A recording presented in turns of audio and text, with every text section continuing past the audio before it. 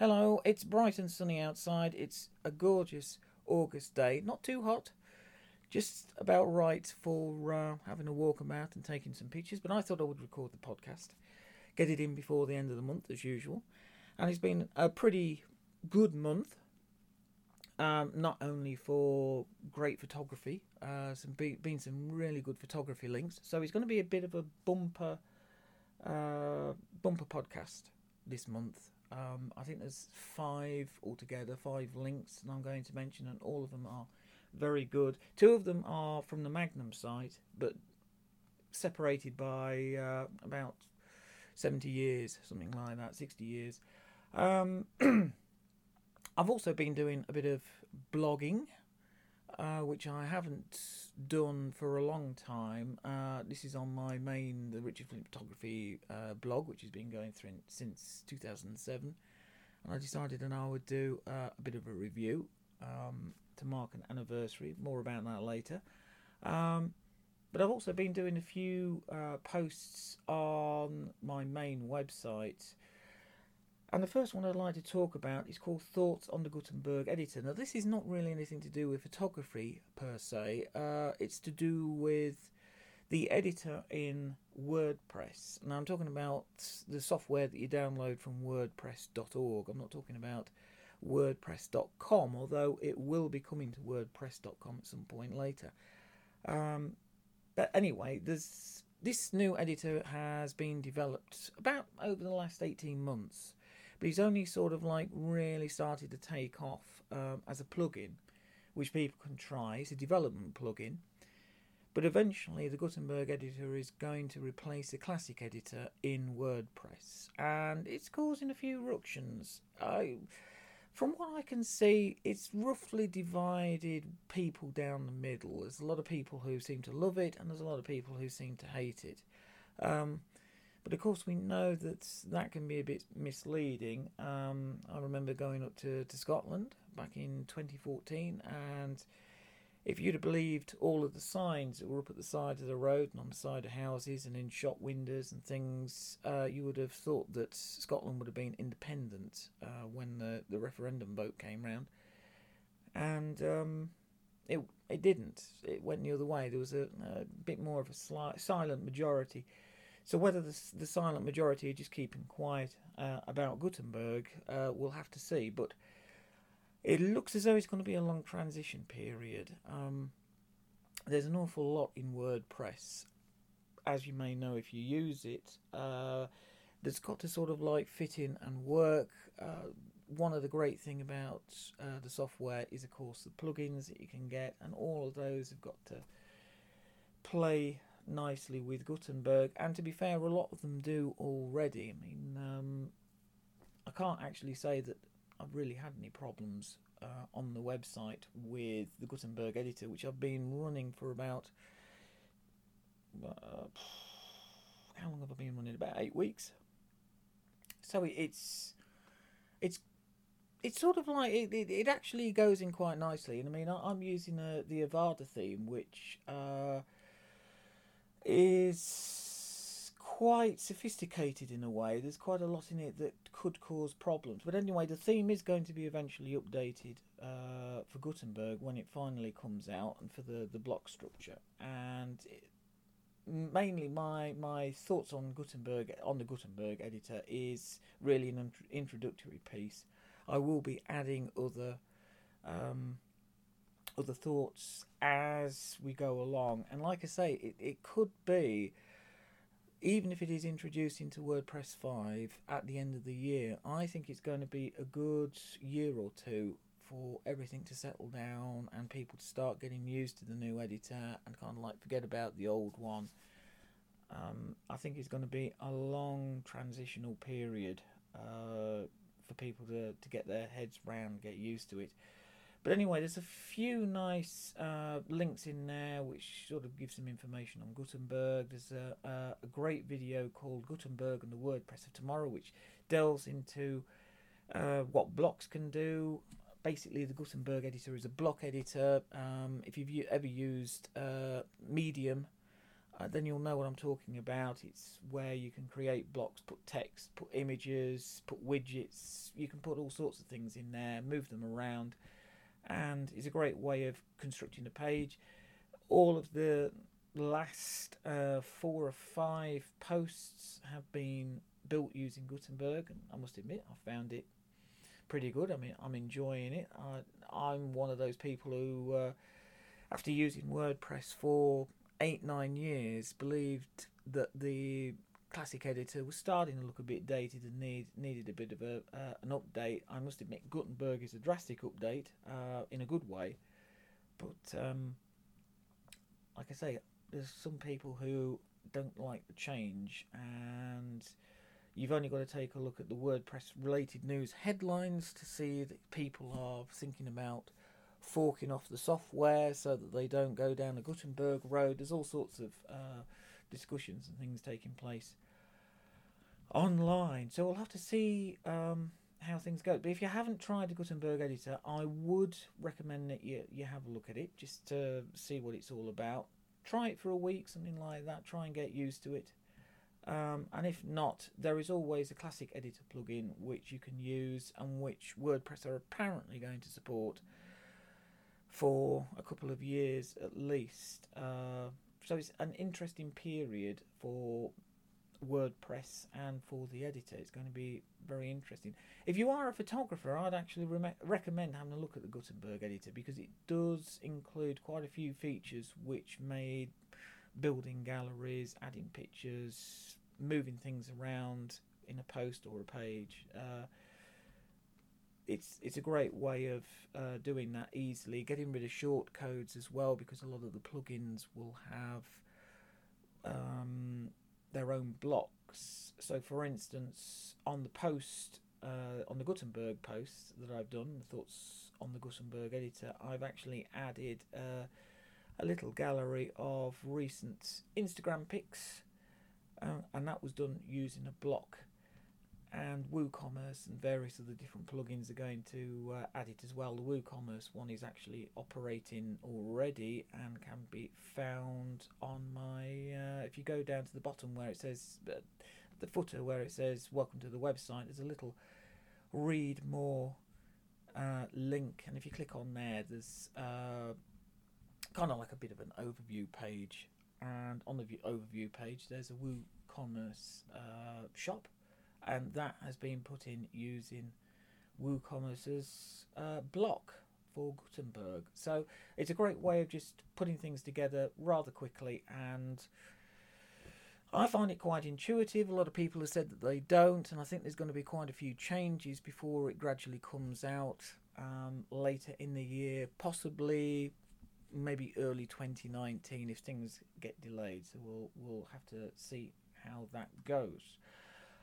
The test strip blog, I had, there's been a couple of posts. There's one, a shot that I did in Hexham, which is just a sort of like street photo that I did while I was there. And there's also a from the archive image for August, and that's a climbing photographer, which is basically a bit of a humorous picture to make up for the walking the dog image that's post that I put on the site, which was a bit sort of like darker and was dealing with a few serious themes, and I thought I needed an image which is, a bit more humorous. And it's one of the old guy who was from a coach tour, obviously saw a picture of the Highland cattle. I believe the one on the Highland cattle on the Highland cow on the right actually is a Highland bull. It's Hamish the Highland bull, probably one of the most photographed animals on the planet, or he was, at least, until he died in 2014. But it sort of like goes into, why the Highland cattle were there, and also deals with the location. And it was a picture taken on a mobile phone, my old 3GS iPhone, which I took some absolutely great pictures with, and was the phone that really did introduce me to mobile photography. But the picture itself, like I say, is of a guy climbing up to get a picture, and he's climbing up using a wire fence and a gate as a kind of ladder.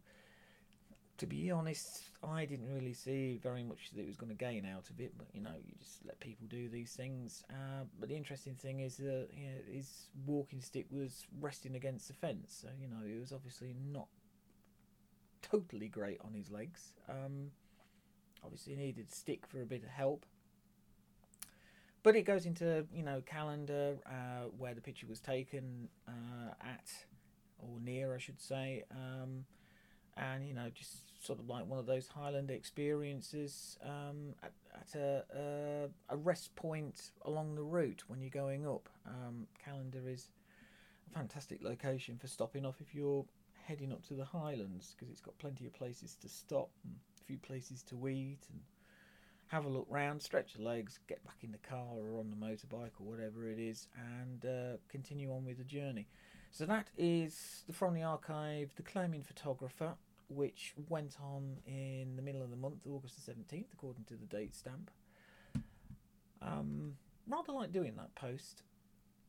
And the other blog post that I did, which I was rather pleased of, and I mentioned a bit earlier, was a review of my Billingham 550, which was a camera bag I got in 1996 while I was still a student.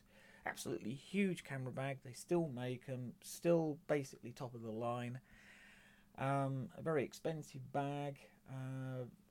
If you go to the Billingham website, they want £600 off of you, but you can find them a lot cheaper than that, and I certainly recommend trying to find a good second-hand one, because you can save yourself a load of money and still get a great camera bag that's got years of life left in it.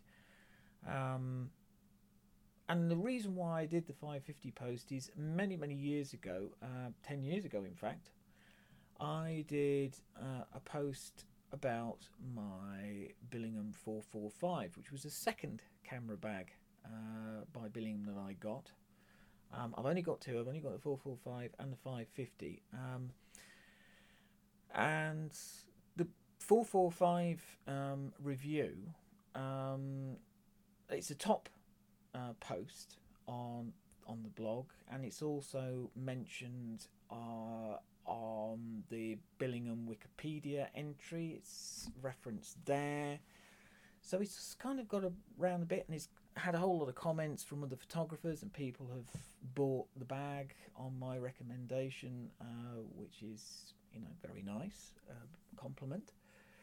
So I thought, to celebrate the fact that this great review post that I did 10 years ago was 10 years old, I thought I would do something that I've wanted to do for ages, and that is cover the Billingham 550 that I've got, because it is a great bag, very big, and if you're looking for a big bag that can carry a whole lot of gear, then I would certainly make sure you have a look at that.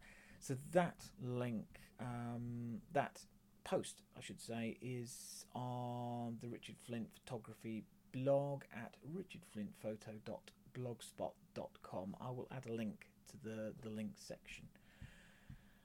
Right, so that is about it for the posts and everything that went on the site. I was doing quite a bit of typing. I just decided that I wanted to get a few things out.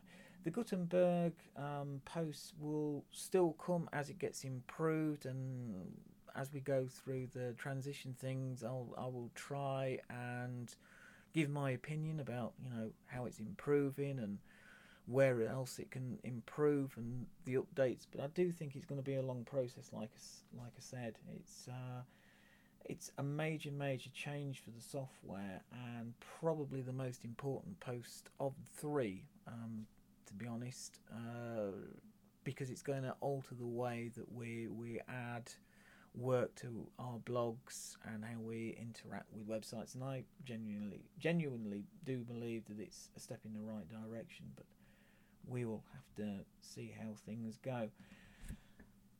Right, onto the links, and like I say, there's 5 links this month, mainly because there were so many really good ones. But I'm going to start off with the Magnum site. Now, Magnum have got an absolutely brilliant website, which actually runs on WordPress, I might add, which I noticed the other day. But they've started doing some really, really good blog posts from the archive and also contemporary images as well. And I decided that I would pick two posts which sort of like stood out. I'm going to start off with the contemporary one. This is Fishing for a Future After Brexit, and this is Martin Parr documents Cornwall's fishing community as part of an ongoing project on British identity. Now, Martin Parr is a photographer that's sometimes I like his work and sometimes I don't. I'll put it as simple as that. I must admit, I wasn't a big fan of his when I was a photography student. His New Brighton work and things, it's kind of grown on me since, and I can see the virtue of it and what he was trying to do. But at the time, I found it rather a bit condescending, I suppose. But anyway, when he does really good photography, he does really good photography, and this is a classic example of him documenting Cornwall's fishing community in a brilliant way. The portraits and the images are really very good. It's an interesting article as well because it delves into how people voted, and one of the groups who was seen to be very keen on Brexit were the fishermen, the UK's fishermen. And I think probably that was accurate for the most part, but it was interesting that some of the fishermen were definitely not going to vote for Brexit, and they give the reasons in the article. And there's also the other side as well, some of them, talking about the reasons why they did. So it's quite a nicely balanced piece, and the images are absolutely great, and it will be interesting to see how future this ongoing project on British identity will continue. But if it's anything like this, I think it will be well worth a look. The second image is Werner Bischoff, who's a classic Magnum photographer. No doubt if you study photography you'll have seen some of his work, but this is one image that I hadn't seen, and it was the boy from Roermond, the tragic story behind the photographer's haunting portrait of a child, a victim of war that became emblematic of the dire state of Europe post-World War II. And it is a very haunting image, and basically the article gives a bit of background and then also sort of like updates the story. So we found out, what happened to the boy, and sadly it isn't a happy ending, but it was an absolutely fantastic picture, and the fact that it's given a bit more depth and looked into again, it all comes together, and really it's really an impressive piece of work, and it's something that Magnum fortunately are doing more and more of, and I think it's a good way of using their archive and educating people about photography and the images, and hopefully they're going to do a lot more of it. And it's nice that the way that their website is covering with the posts both contemporary photography and their archive work as well, because it's important that they have a good balance of the two. It wouldn't be great if the agency just sort of like stuck to using their old images.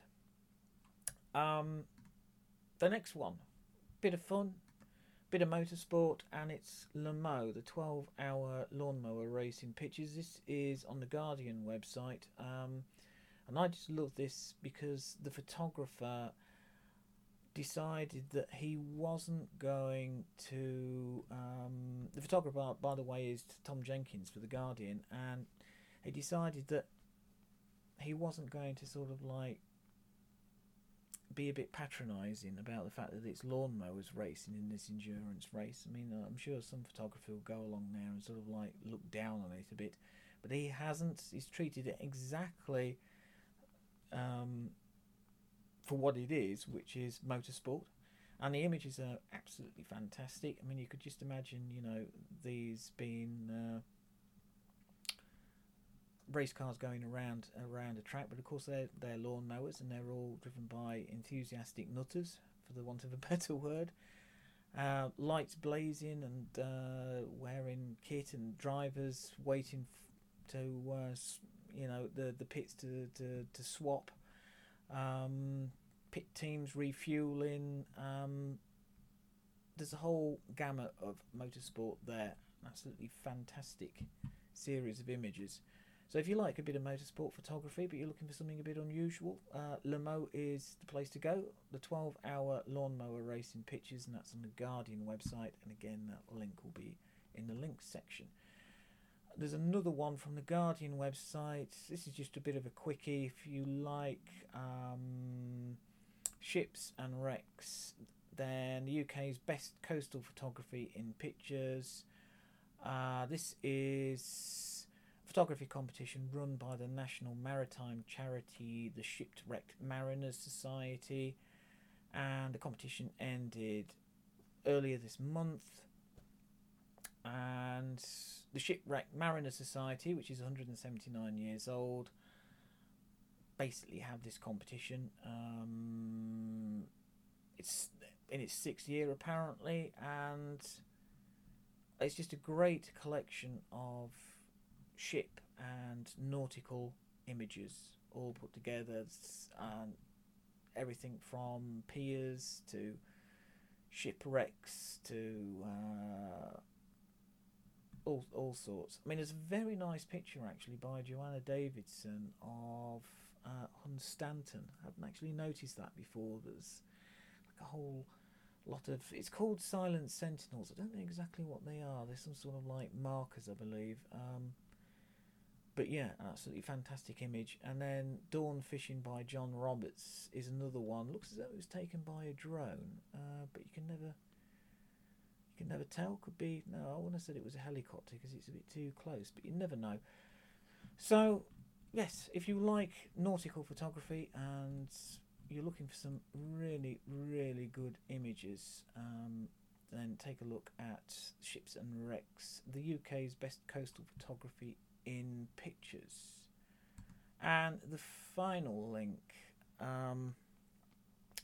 this is, I didn't know whether to include this actually, but I'm going to. And the reason why I'm going to add this link is, to a certain extent, I agree with a lot of what this photographer's talking about. It's Kenneth Derrick, who is a photographer for Contact Press Images, and he's done a little article, and it's called Shutterbugs, Pixel Peepers, and Others Who Annoy Me. And basically the article is about those people who seem to favour the technical side over the image. So we're talking about people who always hashtag, Leica or whatever.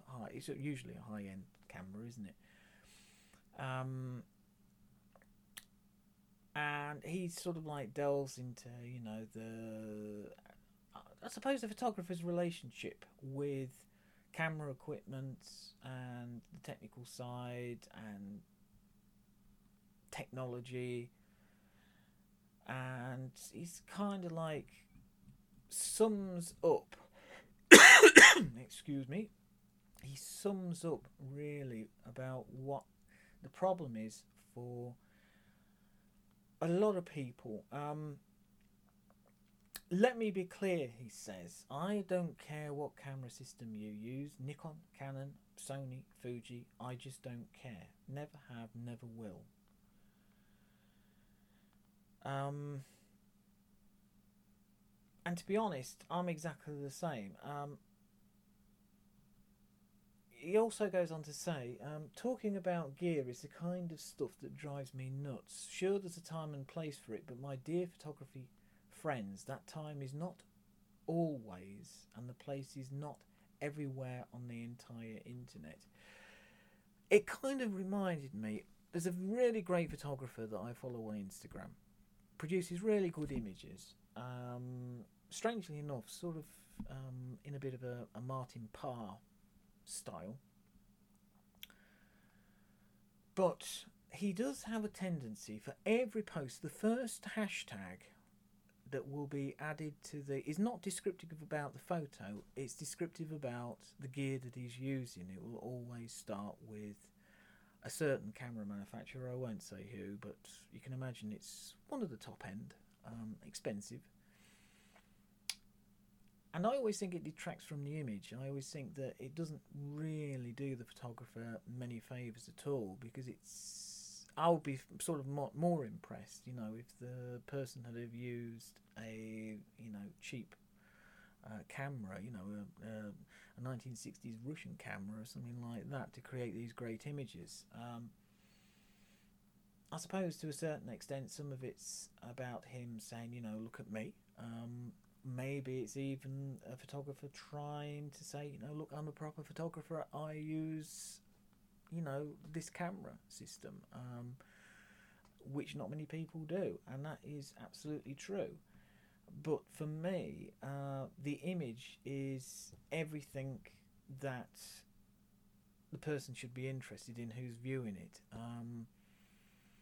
I remember actually talking to some people many years ago when I was at college, and they had a very similar sort of like attitude, that it wasn't really it was all about the making of the photo from a technical point of view, and nothing. And it was almost as though they weren't really interested in talking about the image itself. They were just interested in the making of and what gear they'd used. Which was rather sad, because some of the pictures again were really good, and rather than talking about what they were trying to capture, they decided that they were just going to do it down the route of I used this, almost as though it sort of like made them a better photographer, which I don't know, maybe it does, but to be honest, the vast majority of photographers generally just show the image and let you decide from that. And sadly, photography over the last few years has, although I suppose really when you think about it, it always has been quite technically minded. I mean, when I was first starting out in the 1980s, if you ever bought a copy of Amateur Photographer, there used to be masses and masses of adverts in the back for equipment, absolutely masses, and a lot of it did have a tendency at the time to concentrate a lot on the gear, and they used to do various different bits and pieces about technique and things, but a lot of it was about the equipment that you need this piece of gear, you need this lens, you need this bag, and of course you don't. A nice camera's great to have, but it doesn't necessarily mean that you're going to take great pictures with it. That comes down to you, which is probably really what this article is talking about. It's not about the gear, it's about you, but a lot of people concentrate on the gear, and they always concentrate on the gear. They, mentioning it every now and again is one thing, mentioning it every time is completely a different thing. So anyway, that's Kenneth, Jarek, Shutterbugs, Pixel Peepers, and others who annoy me, and I must admit, they do kind of like get a bit on your wick. So it's an interesting article, and the images, I mean, even if you're not interested in the article, I'll certainly recommend you go along there to have a look at Kenneth's cowboy images, because there's some superb images taken at a rodeo, and they're up close, personal, and really rather good. So that is all of the links. Next month I'm hoping to have a bit of a special podcast out at Hadrian's Wall in Northumberland. I'm going to be trying to capture a photo that I wanted to do for ages, and it's of a place called Sycamore Gap. Some of you may be familiar with it. But I'll be heading through there, and I'll record a bit of the podcast, maybe even all of the podcasts there. So that's coming next month. Hopefully the weather will be good for me doing that. And hopefully I'll be able to get the gap without a lot of people there. I might have to turn up early for that. But it's going to be fun trying anyway. So until next month's podcast, thank you very much for downloading, and I'll see you all next month.